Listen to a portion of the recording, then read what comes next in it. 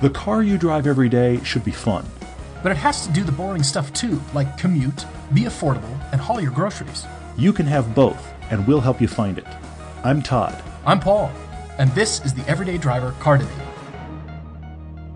Hey friends, welcome back to the podcast. We're excited to join you, and we're excited that you're joining us. We are experiencing massive growth. I don't know if you know this, but people are finding us and discovering us, and it's due to you, and it's due to to people like Rich, and we've also got Brian with these two debates. I'm going to go ahead and say this right up front, that I think I have chosen so far some of the most difficult car debates Todd and I have experienced yet. Agreed. And you're going to see why here, because as I said up front here, we've got Rich, who currently is London-based, but he's soon moving to San Francisco, California. And then we've got Brian, who is in northern Massachusetts, not shopping for himself, but his parents need a new car. I mean, how many times have your parents asked you, hey, what do you think? You know us. We need a new car. Here's our budget. What do you think? I mean, he's going through that very thing. I end up taking off. I end up taking off all of the hats and preconceived notions that I hold for a car, and I end up recommending something I would never recommend for myself, and my parents are thrilled. That's what ends up happening. However, what also happens with me is I recommend something that isn't American, and they buy the American equivalent and don't like it as much. But it's okay. All right. That's just how it works. Well, speaking of recommending, a lot of people have been writing to you recommending what you should do after hearing your conundrums. You should talk a little bit about this. Yeah.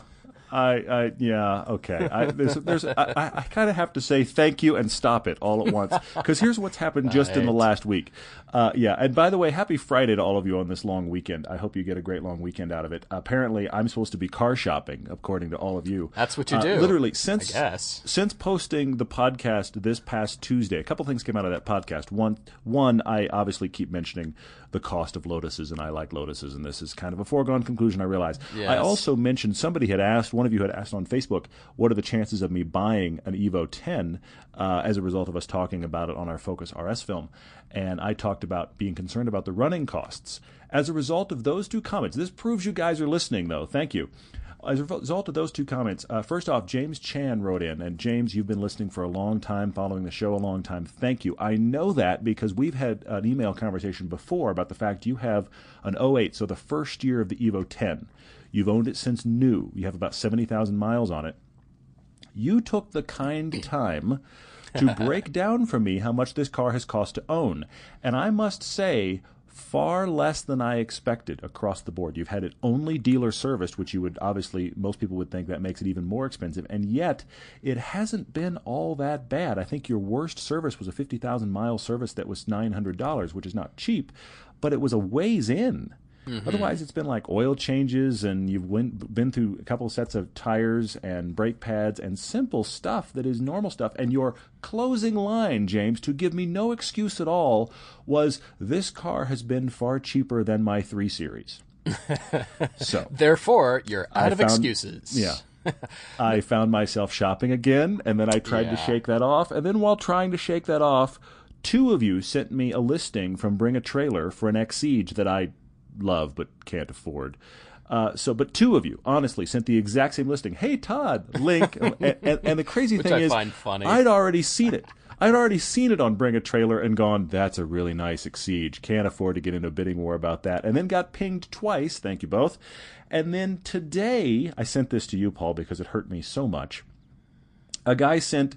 The tagline of the email was, is this close to you? And I'm like, what the heck is this? So being the idiot that I am, I clicked on the link. Clickbait. And I wound up, seriously, this is my kind of clickbait. It was all bad. I wound up at a fantastically well-priced, very well taken care of Lotus Evora that is about 15 miles from me. That is for sale. It's perfect. It's perfect for what I want. I cannot possibly afford to make this jump right now. I will acknowledge, a couple of you asked in the Facebook questions, how long do I plan to keep my FRS? We have some more tuning planned for it. The reality of that is probably about another year, probably into next summer driving season. But what all we do to it and where I go is really going to depend on a lot of realities of life and budget. But right now, I can't make a Lotus leap. Plus, we're about to have a weather change anyway. But I can't make a Lotus leap right now. And yet you're sending me Loti.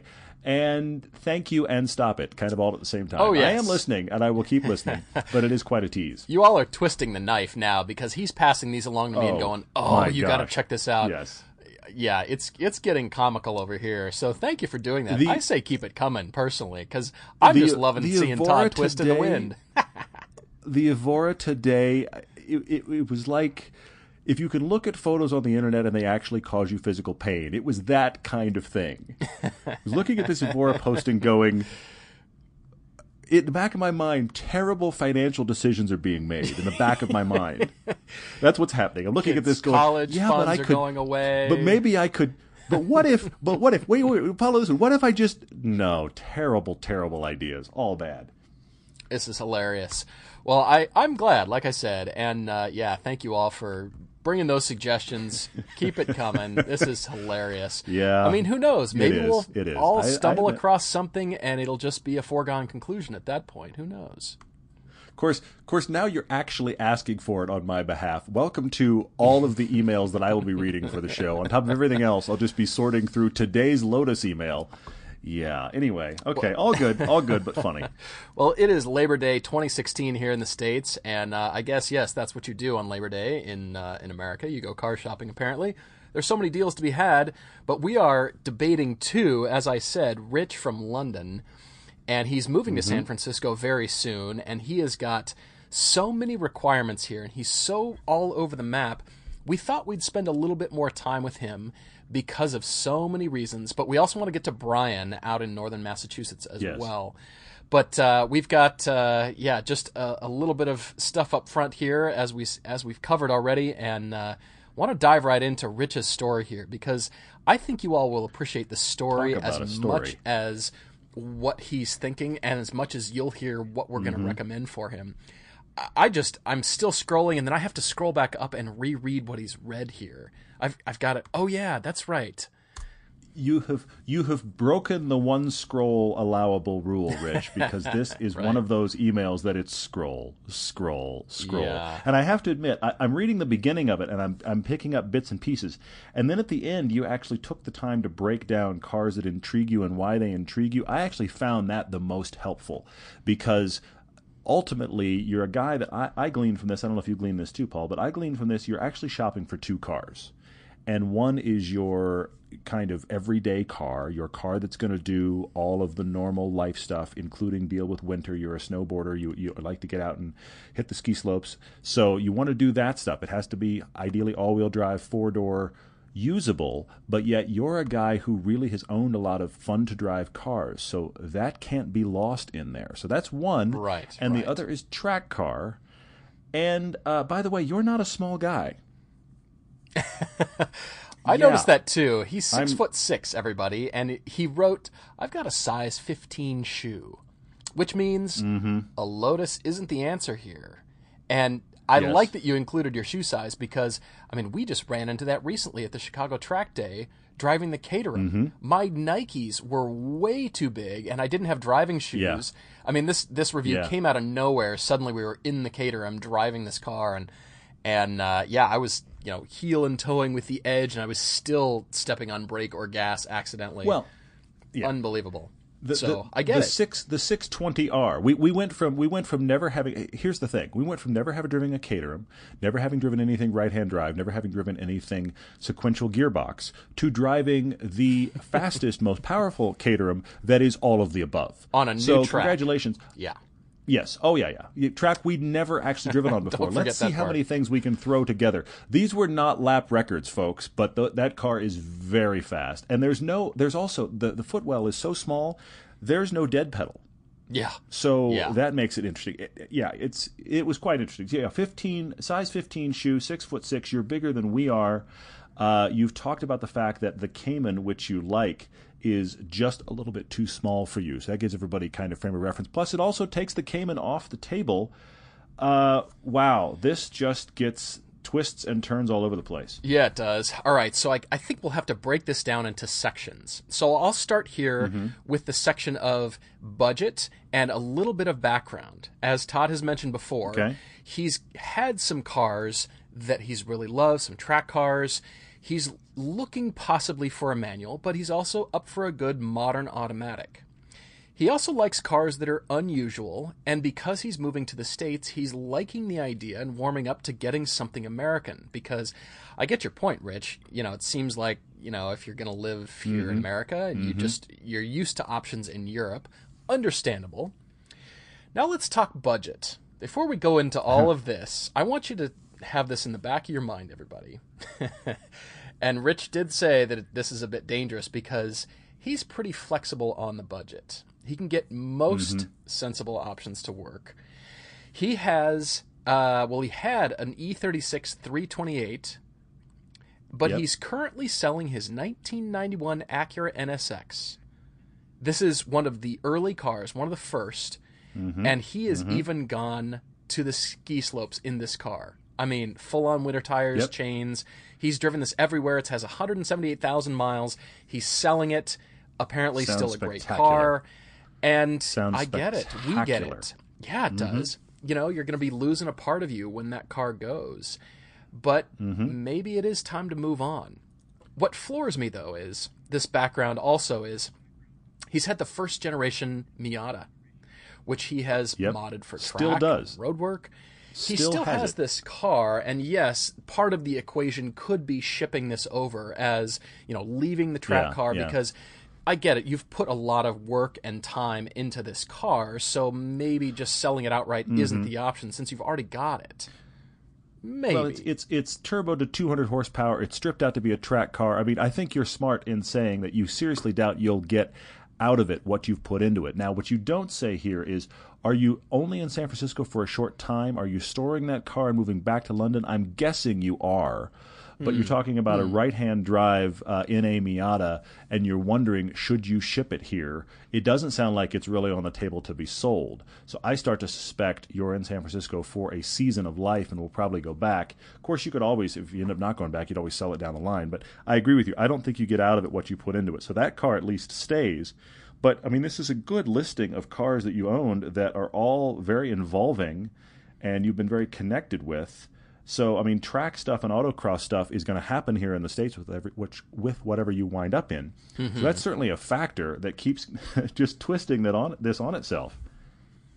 I'm fascinated by this. Okay, so he's got some usage bullet points here. I mean, scroll. This is long.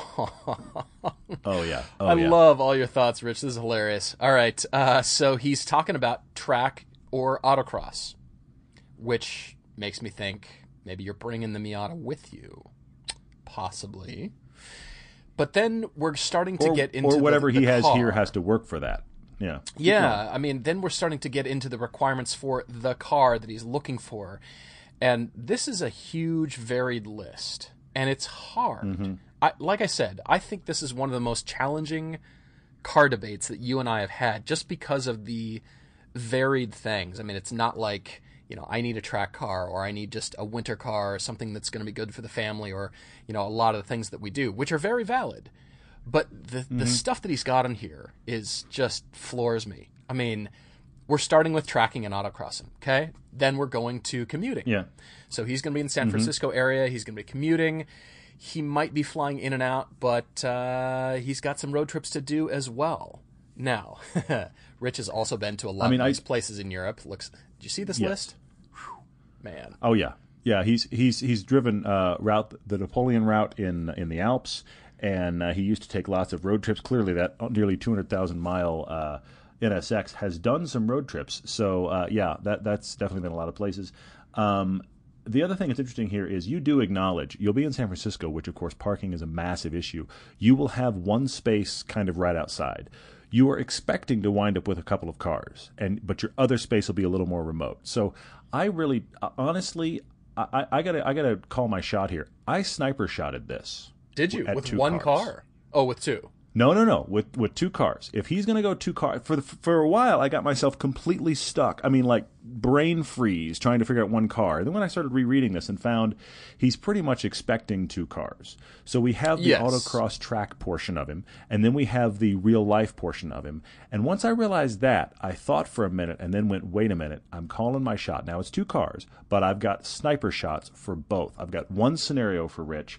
But you're right. Keep going on the scenario, on the things he needs, because there's a lot of stuff. Wow. All right. I'm impressed with that. Okay, so we'll keep going here. He's talking about road trips. He's talking about sports. And by that, I mean not the sports driving part, but just his lifestyle, whether it's snowboarding, kite surfing, mountain biking. He's asking us, I need some space in the car. He's fit his life into these sports cars for many years. I can imagine, the NSX with the big the roof box kind of thing. Interesting, fascinating, but I understand your desire for proper 4-adult seating, 4 doors. And what would normally be fine with 2-wheel drive, he's done that before, he's looking for all-wheel drive also. Okay, so that's a twist. We'll keep going. He attends car meets. So that means he wants something interesting and appealing and probably a little bit different than the typical stuff. But wait, there's more. Now, one of the fleet of the 2-car fleet must be a convertible. Yeah. And then he goes into some scenarios here and then gives us a lot of thoughts on very specific cars, which helps. But, man. All right. So, first of all, he says the Paul scenario is a 986 Boxster S, or a spec version that's already had money poured into it. It's already been modded. Understandable. And some sort of SUV, like a Cayenne, a Macan. I do like that because it's all Porsche. It's your all Porsche lineup. Very European, though. Of course you like it. And that's his point, is it's stuff he can get in Europe. So I say, I can't argue that point because of that desire. I cannot argue that. I get it. I understand.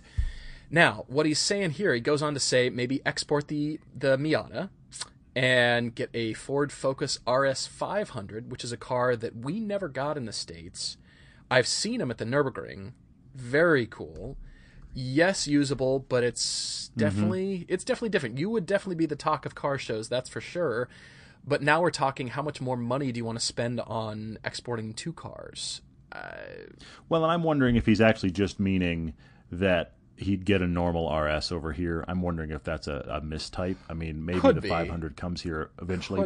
I can't imagine that it makes any sense to export 2 cars over here. I think the MX-5, as far as I'm concerned, should stay in England for the short term anyway. But yeah, that is a strange scenario. Keep going. I love that he appeals to you now. Because America. Now, ignoring the budget completely, which never existed in the first place, he said, I'd love a GT350R and a Raptor, which I knew would appeal to you.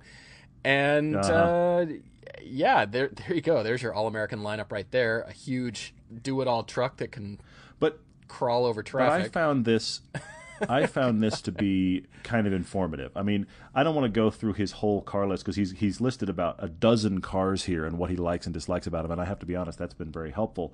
But his listing there of the GT350R and the Raptor is informative to me, but it also suggests to me, plus he mentions later, he's kind of intrigued by the Model X, the Tesla Model X P90D. It seems to me we're dealing with an upper level of $100,000 here. I tried to operate in an 80 to 100 grand range for 2 cars to solve his whole problem, and I think I've done it. I think I've landed at solving both in a single shot. I mean, a single shot for each and solving both. I mean, you've talked about here, the Hellcat intrigues you because of the Hellcat. I mean, talk about an American ridiculousness. Right. A 996 intrigues you because there's a part of you that just says, forget it. I'm just going to grab a turbo 911 and go to the ski slopes, and my friends can get there on their own.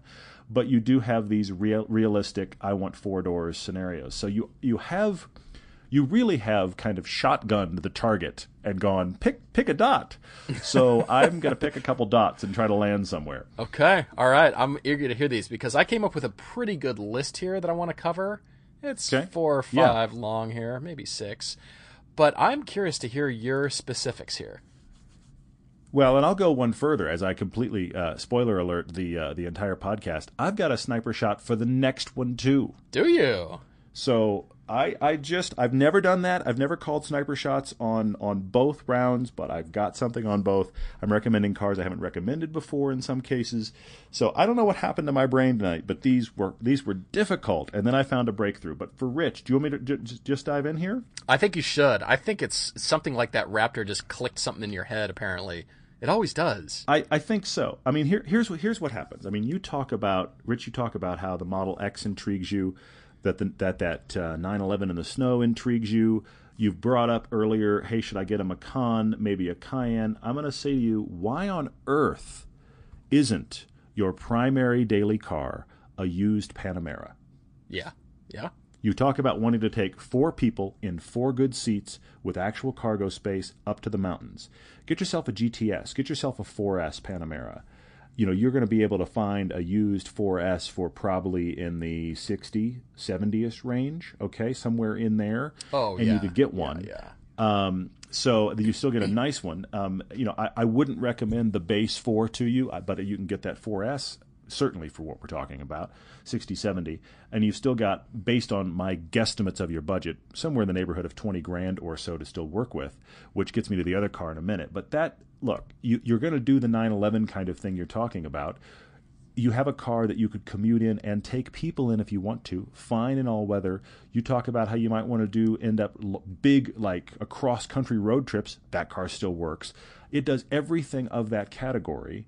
I think it's more dynamically interesting than both the Macan and the Cayenne. And I say that as a Cayenne owner. Now, you might be saying, that car's ugly. Okay, then maybe Cayenne or Macan, which you've both brought up. But I think the Panamera is the sweet spot to answer that primary car question. Of course, no complaints from this side of the fence over here. No complaints at all. I like that a lot. Yeah, that was on my list, but it didn't top my list, interestingly. Okay. And it didn't, because I wanted to still try and hit that American mark, as far as the American choice, which I didn't, of course. Getting there. I'm getting there, though. I'll get there with the next one. Keep going. All right. Well, I can name my list, or you can just, give it up.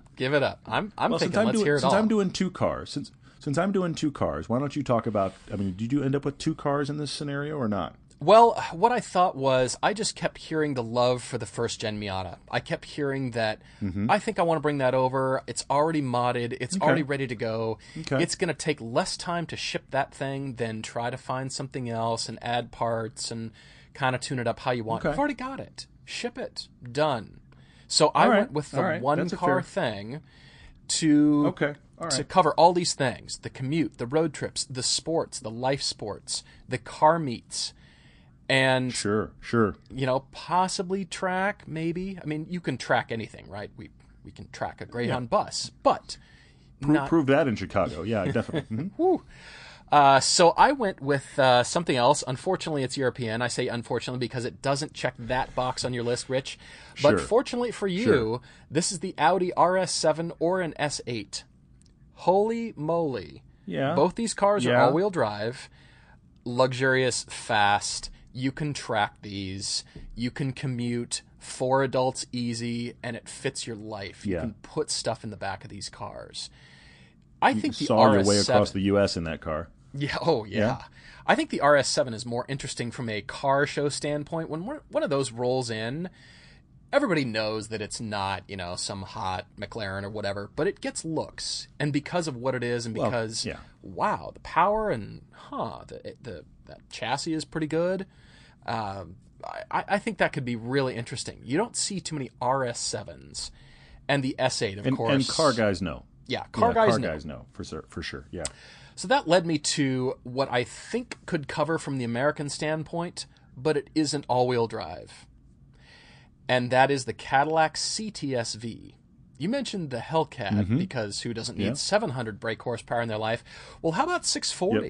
Yep. We didn't find that car to be slow when we tracked it. Yeah. Also great, rear-wheel drive, we get it, but large car, that'll fit your lifestyle.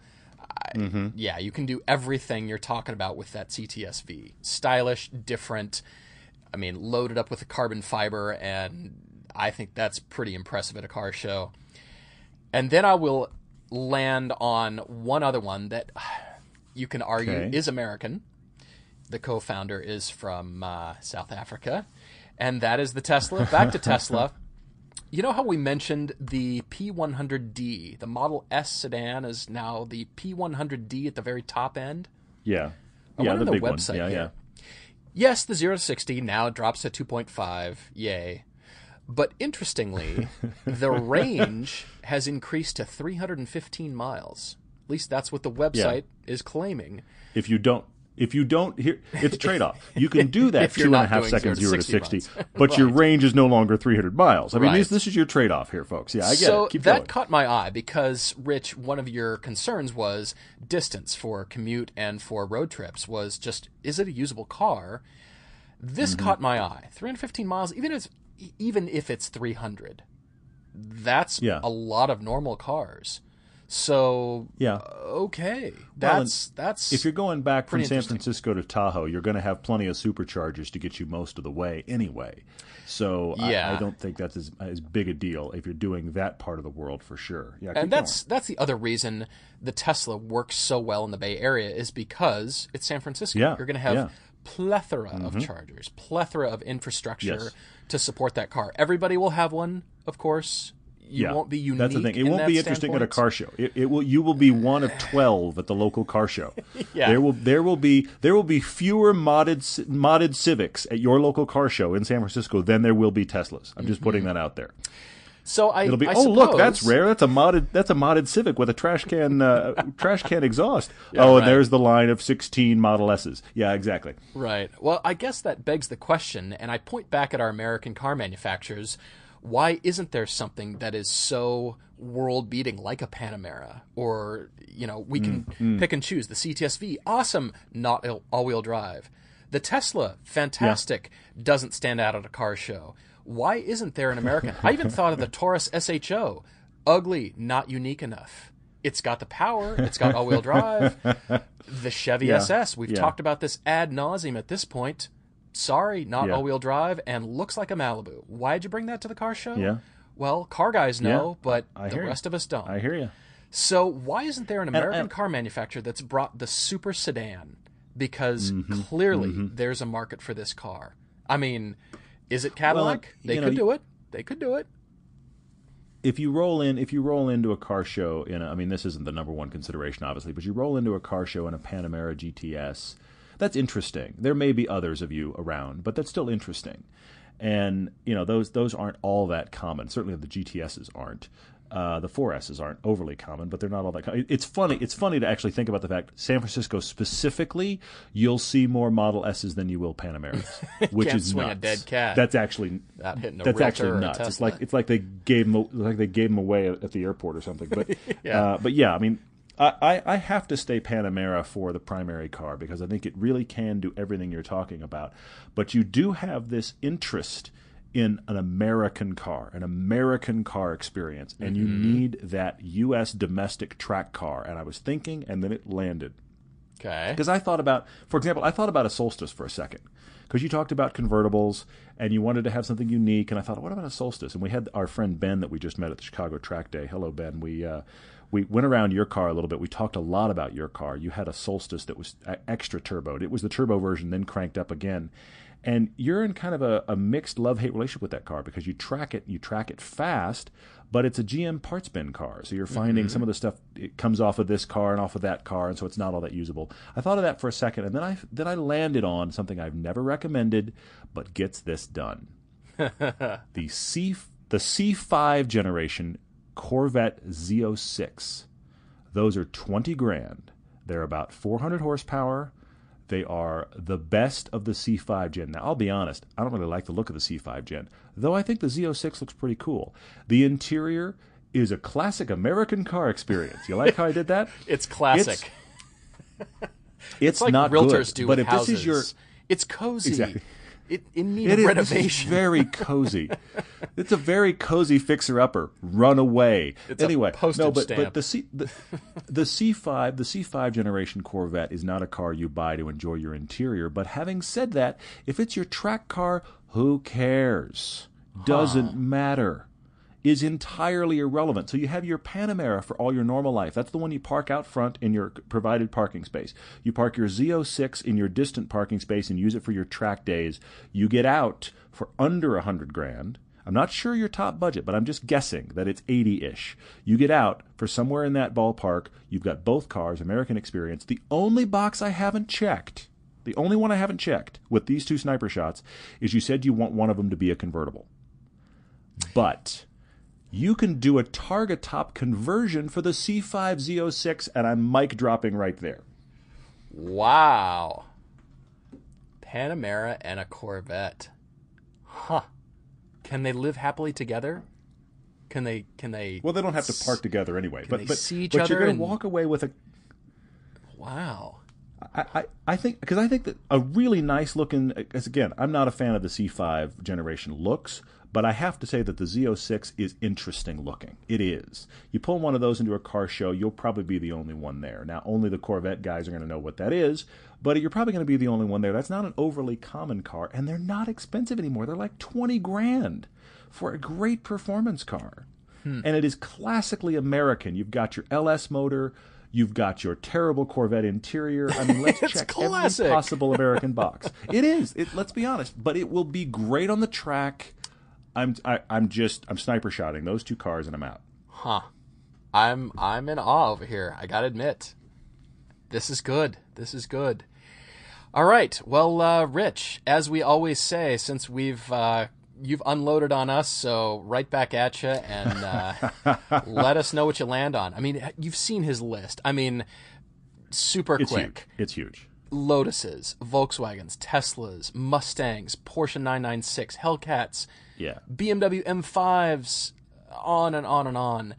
The F-Pace, I mean, Evos. I mean, you've considered just about everything. I have to say this was the part of the lengthy email that was very helpful. But yeah, I mean, it's you really have considered a lot of stuff. I hope this helps you. And welcome to California. I mean, I think that'll be really fun. And there are so many good driving roads. You've talked about you want to take road trips to the Rockies, etc. I think you absolutely should.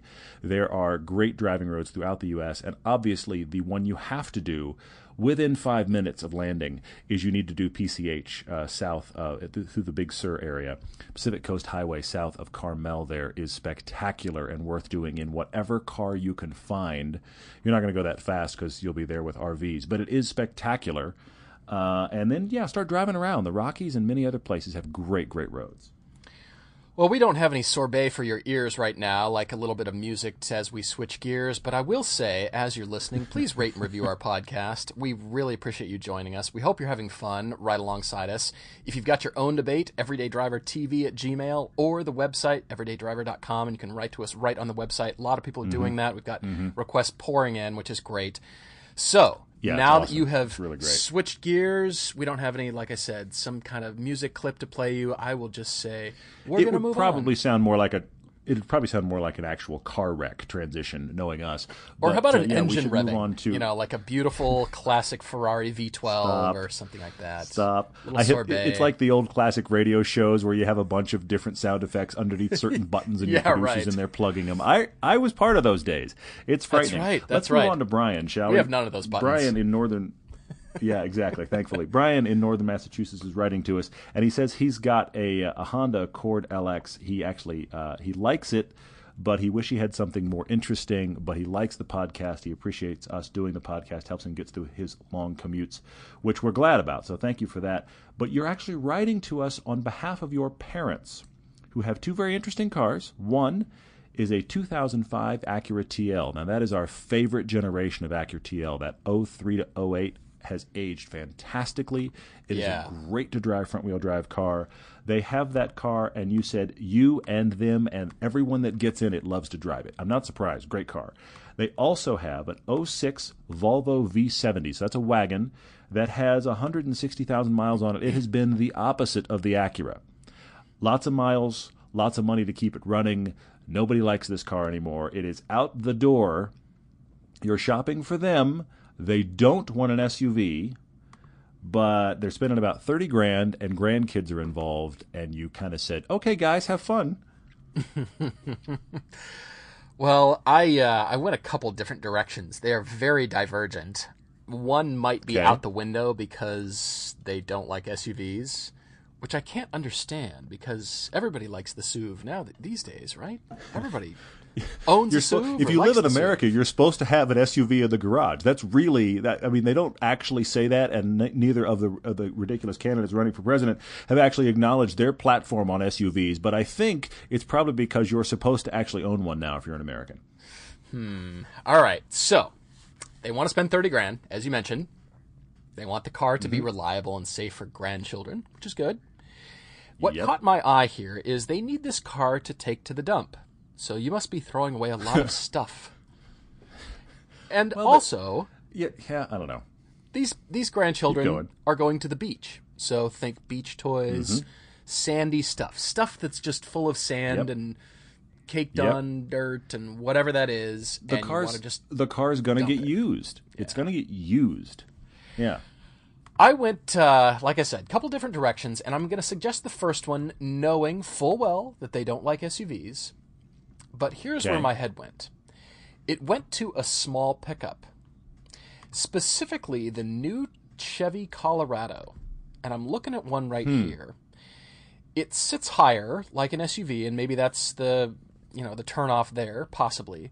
But this short bed, because it's a smaller pickup, and these are good looking. I mean, I like the GMC version a little bit better, but they're more expensive. And these, the Colorado, you can get for right about $30. 4 doors, so plenty of space for everybody inside. Safe enough, so it's higher up. If they are thinking safety for the grandchildren, you can always appeal to the, riding higher. We're, kind of higher in the pickup truck. Yeah. And then this short bed on the back, I thought, well, shoot, you could just put everything after the beach. You can take whatever you're hauling to the dump, whether it's Christmas trees or trash or whatever it is, and multiple Christmas trees. I don't know. And then all your beach toys, all the sandy stuff, the towels, the coolers, the wagon, all the stuff goes right in the back of the pickup, and it's just easy. That way you don't have to think, I'm getting my SUV dirty or my car dirty. I'm going to have to vacuum out all the stuff. You can hose it out. And it's still not a huge hulking pickup that you're going to feel like, oh man, it's this gigantic truck for... not parking, not going to be good for parking or, something like that. So I'm liking the size of this new Colorado that they've come up with and liking the styling and kind of liking everything about it. But then, like I said, I get it. They're not an SUV thing, and that could they could instantly dismiss it because of that. Okay. Yeah. So the other direction I went here was something I've talked about earlier in the podcast here, and that's the Audi A7 because of that hatch. Yeah. Huge hatch. And those have dropped to the point where a used one is probably right around $30,000, and it's going to be spacious, lots of stuff in the back. I thought, what kind of car has a big opening? That's really where my head went. It's going to be nice to drive. Sure. It isn't a Volvo because you're wanting to get rid of that Volvo. What has a big opening that you can put stuff? That A7. That's about the biggest hatch I could think of. Yeah, I mean, you're right. They're replacing that Volvo, that V70, and of course they want it to be more reliable and interesting than that car, but clearly we need to be something in the wagon world. I think that's pretty obvious. And I pondered everything you're talking about. In fact, I didn't go Colorado. I initially heard the dump, and then I saw my father, and then I realized that I should say Chevy Avalanche, and then I read no SUVs and went, no, can't do Chevy Avalanche. Yeah, because that's very nice until you need to use the bed, and he uses it as intended. I mean, that has been the perfect car for him, but I can't go there. So I started thinking like you did. Started thinking wagon replacement, and then it struck me. Okay, car I've never recommended ever, but I think is perfect. It's a sniper shot. I think it is the car for these people. Just all right. done. All right. I'll walk you there. Our friend that writes into us, okay? Brian writes in about his parents, but he talks about having a Honda Accord that he likes, but it's not interesting enough. They talk about having an Acura TL that everybody loves. You need a new wagon. I went, here it is, Honda Cross Tour. Look, I don't like the looks of this car. I will fully acknowledge, but it has everything you need. It has everything you need. And this is me acknowledging the fact that there are cars out there that I don't like, and who cares? That doesn't mean they aren't great cars for somebody. This is the right car here. Great space, Honda reliability, good usability of a hatch in the back. I mean, I've seen the hatch in the back. That is a good cavernous area. Hondas are the king of cubbies to put stuff. And it's not... I mean, I even thought, look, we could go Cadillac CTS wagon, but once you start to get into luxury things, what are you putting for the dump in the back? And are you going to feel precious about this car with that stuff in the back? True. You take your Honda Cross Tour, you get yourself some nice WeatherTech kind of mats. You actually mat the back, throw stuff in there, throw your beach stuff in there. Who cares? Pull the mat out, hose that down. It's a Honda Cross Tour. It's going to run. It's going to serve all of your needs. That is my sniper shot for these folks, and I'm done again. It's good. I think WeatherTech needs to make their spray-on stuff, like WeatherTech in a can, so you can just coat the inside of your car with WeatherTech. Instead of buying the mats, it's just spray. Yes. Just spray it everywhere. WeatherTech in a can. Don't you think? That is spectacular. That's one of those spoof commercials when somebody makes a movie that's like a sci-fi movie for 100 years in the future, and they get sponsors, and then everybody sits around and tries to figure out, how do we make this sponsor a part of the future? WeatherTech in a can is going to be in some movie about 2050 that comes out the next couple of years. I'm telling Seriously. you right now, it's perfect. It's like that spray-in bed liner stuff. Same kind of thing. You can just spray it in your car, and then you can rinse it out. Just hose it out. And when you're done spraying it actually sprays out the logo at the end of the can. It actually sprays the little logo out. How all the WeatherTech mats have their logo in the corner? It does that too. The logo is the rattly thing in there to mix the paint, and then it spits the logo out. You're done. Throw the can away. Exactly. Just bleh. There you go. Oh, man. Well, I definitely see that, and I think parents are going to be far more concerned about the grandkids and making them happy than what their car looks like. I admit that, and I can see why the Cross Tour probably would work just fine for them. They're probably not going to be too concerned about, being precious about really anything because, again, at that stage, it's all about making the grandkids happy. It's all about them. And, it should be. It should be, and that's entirely okay. I guess I blocked the Cross Tour out of my mind because it's the Cross Tour. It's just so ugly, and I know. I'm not at that place in my life where the car just needs to be car and a big hole in the car through which we can throw stuff and kids and the kids' stuff. Okay. You and I are not fans, but the thing about it is, it in this regard, it doesn't matter because you and I aren't shopping in this market at all. And I will fully acknowledge there are a couple people I know that own Cross Tours and love them.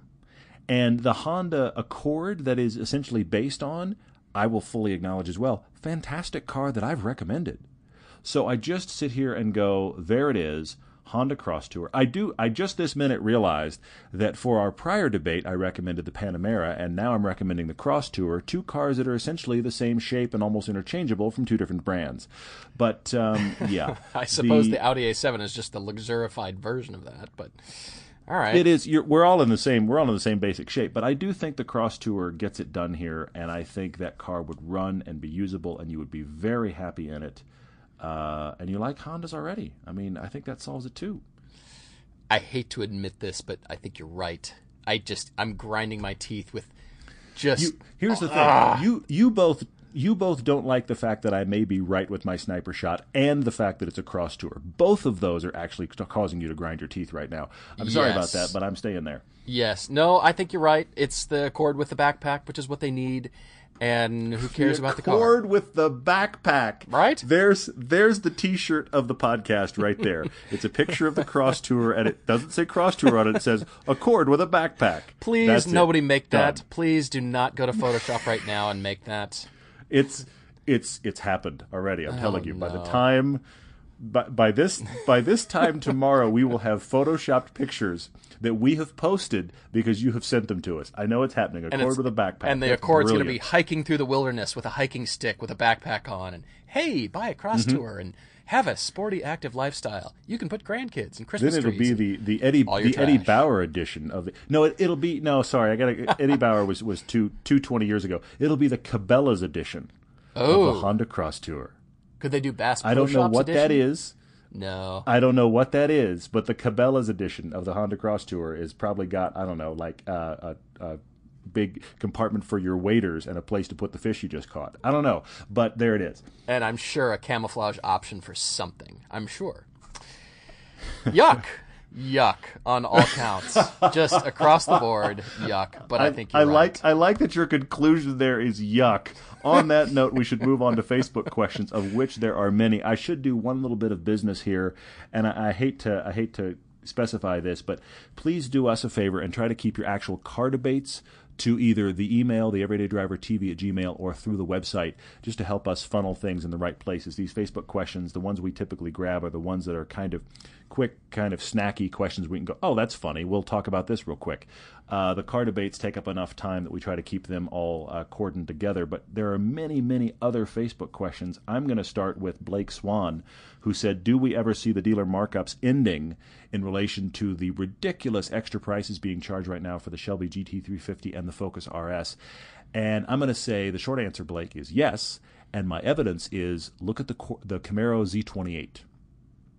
Came out with ridiculous markups, now available below MSRP. Look at, I'll go farther back. Initially, when the Volkswagen Bug was reintroduced as the redesign, okay, there was the one that they made since World War II that looked the same until like the 70s, 80s, etc. When they reintroduced it in the early 2000s, that car was selling above MSRP for the first 6 months. So there's no question this will come down. If that's a car you definitely want, wait, it will come down. And the Z28s are now sitting on lots available for less than the MSRP. So yes, it'll happen.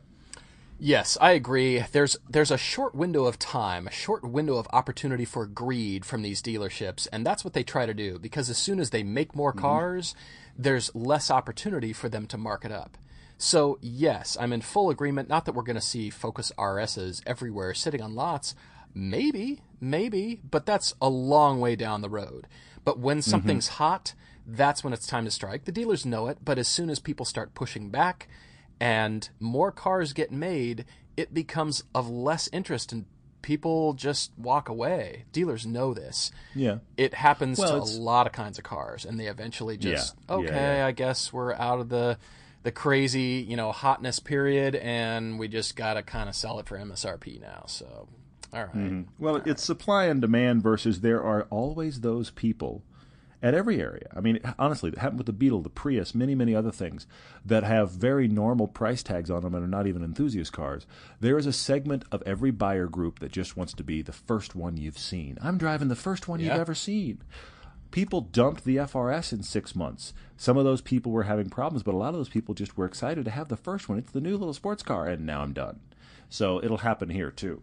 Speaking of Beetle, I saw a Beetle Dune edition the other day. The Dune Beetle. I nearly broke my neck trying to watch this thing drive by. Like, who buys this car? Why does this exist? What on earth? Well, Your Dune. There is your truly Dune. a market for everything. Okay, I shouldn't read the marketing slogans from Volkswagen. Moving on. Speaking of Cross Tour, which we were just talking about, our good friend Nate asks us, which is one car you should recommend on technical merit, but just hate and can't bring yourself to mention? Well, hopefully that answers your question, Nate, because Todd just did. I hate that he did, but I think he's right. And the Cross Tour, the Aztec. I don't think we'll ever recommend a PT Cruiser for any reason unless it's to shotgun to death or launch off a cliff. Well, but I have another one here, though. Yeah, it's a great question, Nate. Thanks for writing in. I have another one here, though, that I have to say. I have to say Toyota Camry. Because here's the thing about the Camry. There is, and I mean this very, very honestly, there's nothing wrong with that car.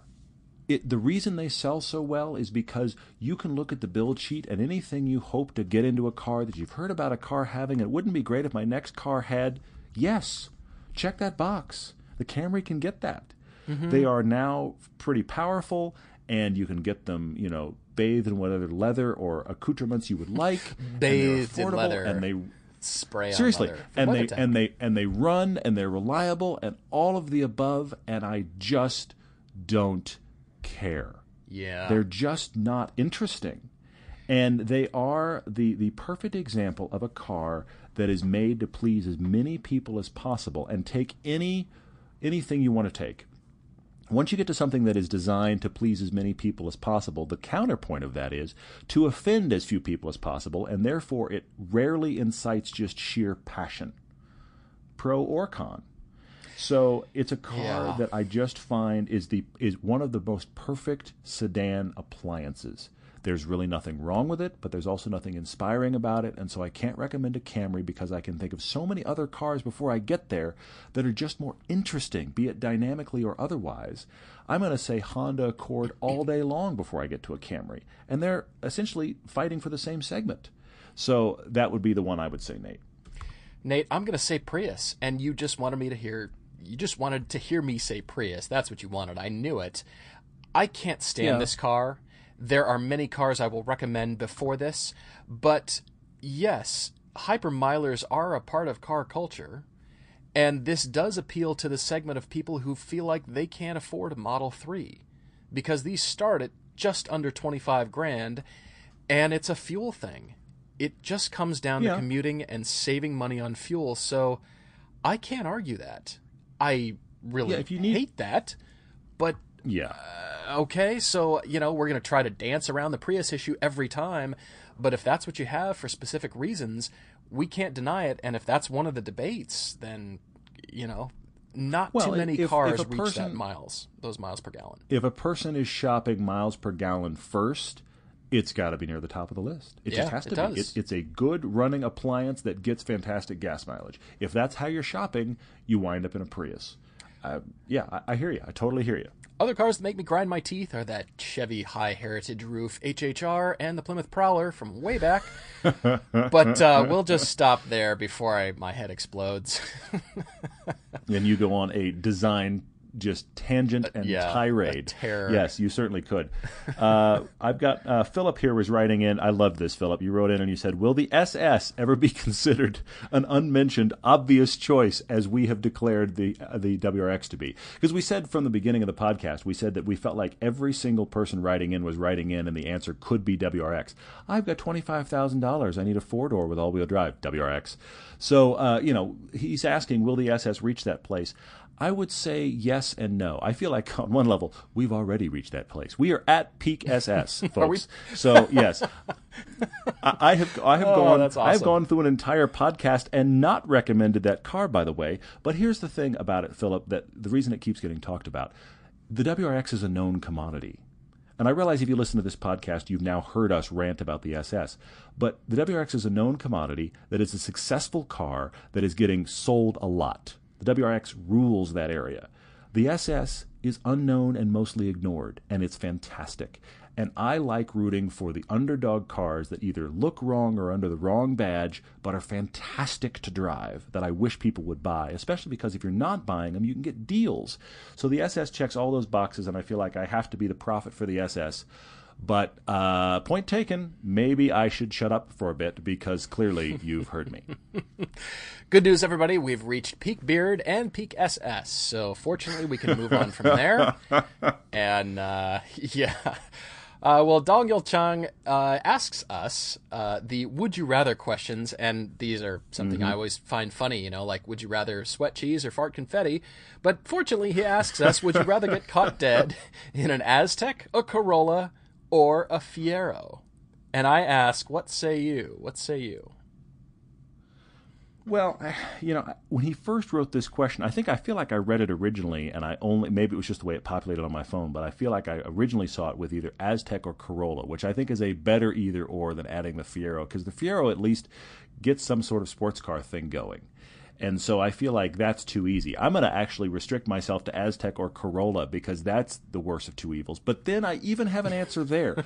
I'm going to say Todd Deacon was found dead today behind the wheel of an Aztek. I like that better. I like that better for one reason.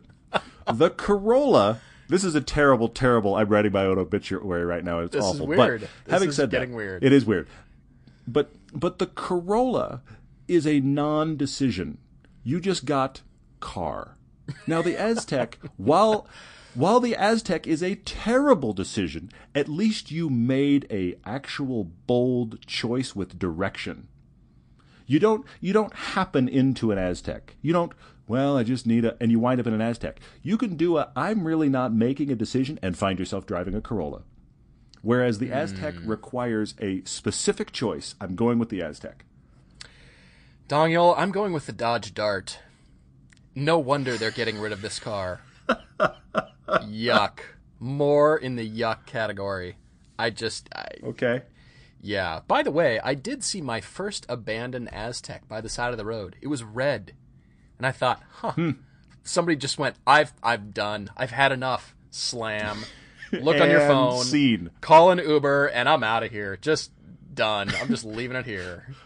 Step out, hilarious. Leave the keys on the front seat, and walk away. I mean, I used to tell you about this, and you didn't believe me until you moved to Utah as well. I don't remember the last time, and I lived in L.A. for 14 years, I don't remember the last time in Los Angeles I saw an Aztek on the road. And I moved to Utah and suddenly went, this is where they all went to die. Because in the winter, they come out of the woodwork. They are so many people's winter beater cars in the Utah area, it would boggle you. To the point that you stop going, oh my gosh, it's an Aztek. It's just, there's another one. It's amazing. But apparently this person finally got fed up and went, why did I buy this car? Uber, done, I'm out of here, slam. There it is. Bye-bye. Ay. All right, what else is on your list? Anything else strike you here? We've got lots and lots of good questions. Such good questions. I do have one more. Keith Roxo wrote into us and said that we like the Cadillac CTS wagon. We've talked that up a lot, especially in the V variant. So he's asked about the Dodge Magnum in comparison, which honestly, man, it's a great question. And I will say this to you. The reason that I don't like the Magnum as much, which they should have kept making, I really wish there should be a Hellcat Magnum right now. By the way, isn't that the coolest name ever? The Hellcat Magnum? Could you reverse it and be cooler? Done. You don't even... Magnum Hellcat? No, that doesn't work as well. Either way it sells. This is simple marketing. It's just a good name. Anyway, so the Magnum Hellcat, based on the current Charger right now, I wish they made that car. I would recommend it like crazy. I'll be honest. I wouldn't buy one. I don't have the money, and I'm not in the market. But for whatever it is we do to the market, I would recommend that car like crazy. Doesn't exist. Bummer. The problem with the Magnum is it is built on a generation of that Charger and Chrysler 300 where the interiors were really kind of awful. And so it's really hard to recommend that car because I feel like you get in it and it's like that 10-year-old computer on your desk where you can't believe how old it looks. That's the kind of interior we're dealing with in the Magnum, and that's one of the reasons why I have a lot of trouble getting behind it. Although, if somebody did fit the engine, it would have to be, paid attention to, certainly. Well, but if they put the engine in there, it would also be on the new current chassis, which is a vastly improved interior. Yeah. So it would solve both problems. I'm telling you, the current Charger in wagon form, called the Hellcat Magnum or the Magnum Hellcat, you pick, done. That car should exist. It really should. Oh, I love it. Well, thank you guys. By the way, Andre Levin asks me, where does he sign up? Because he drove a friend's 2013 Cayman S with a sports exhaust. And yeah, you sign up at Porsche.com. Just wanted to leave you on that note. That's where you sign up. Thank you guys for listening, for watching. As we mentioned, please rate and review the podcast. We are really, really thrilled to have you with us. It's a lot of fun, and like I said, hope you're having fun right along with us.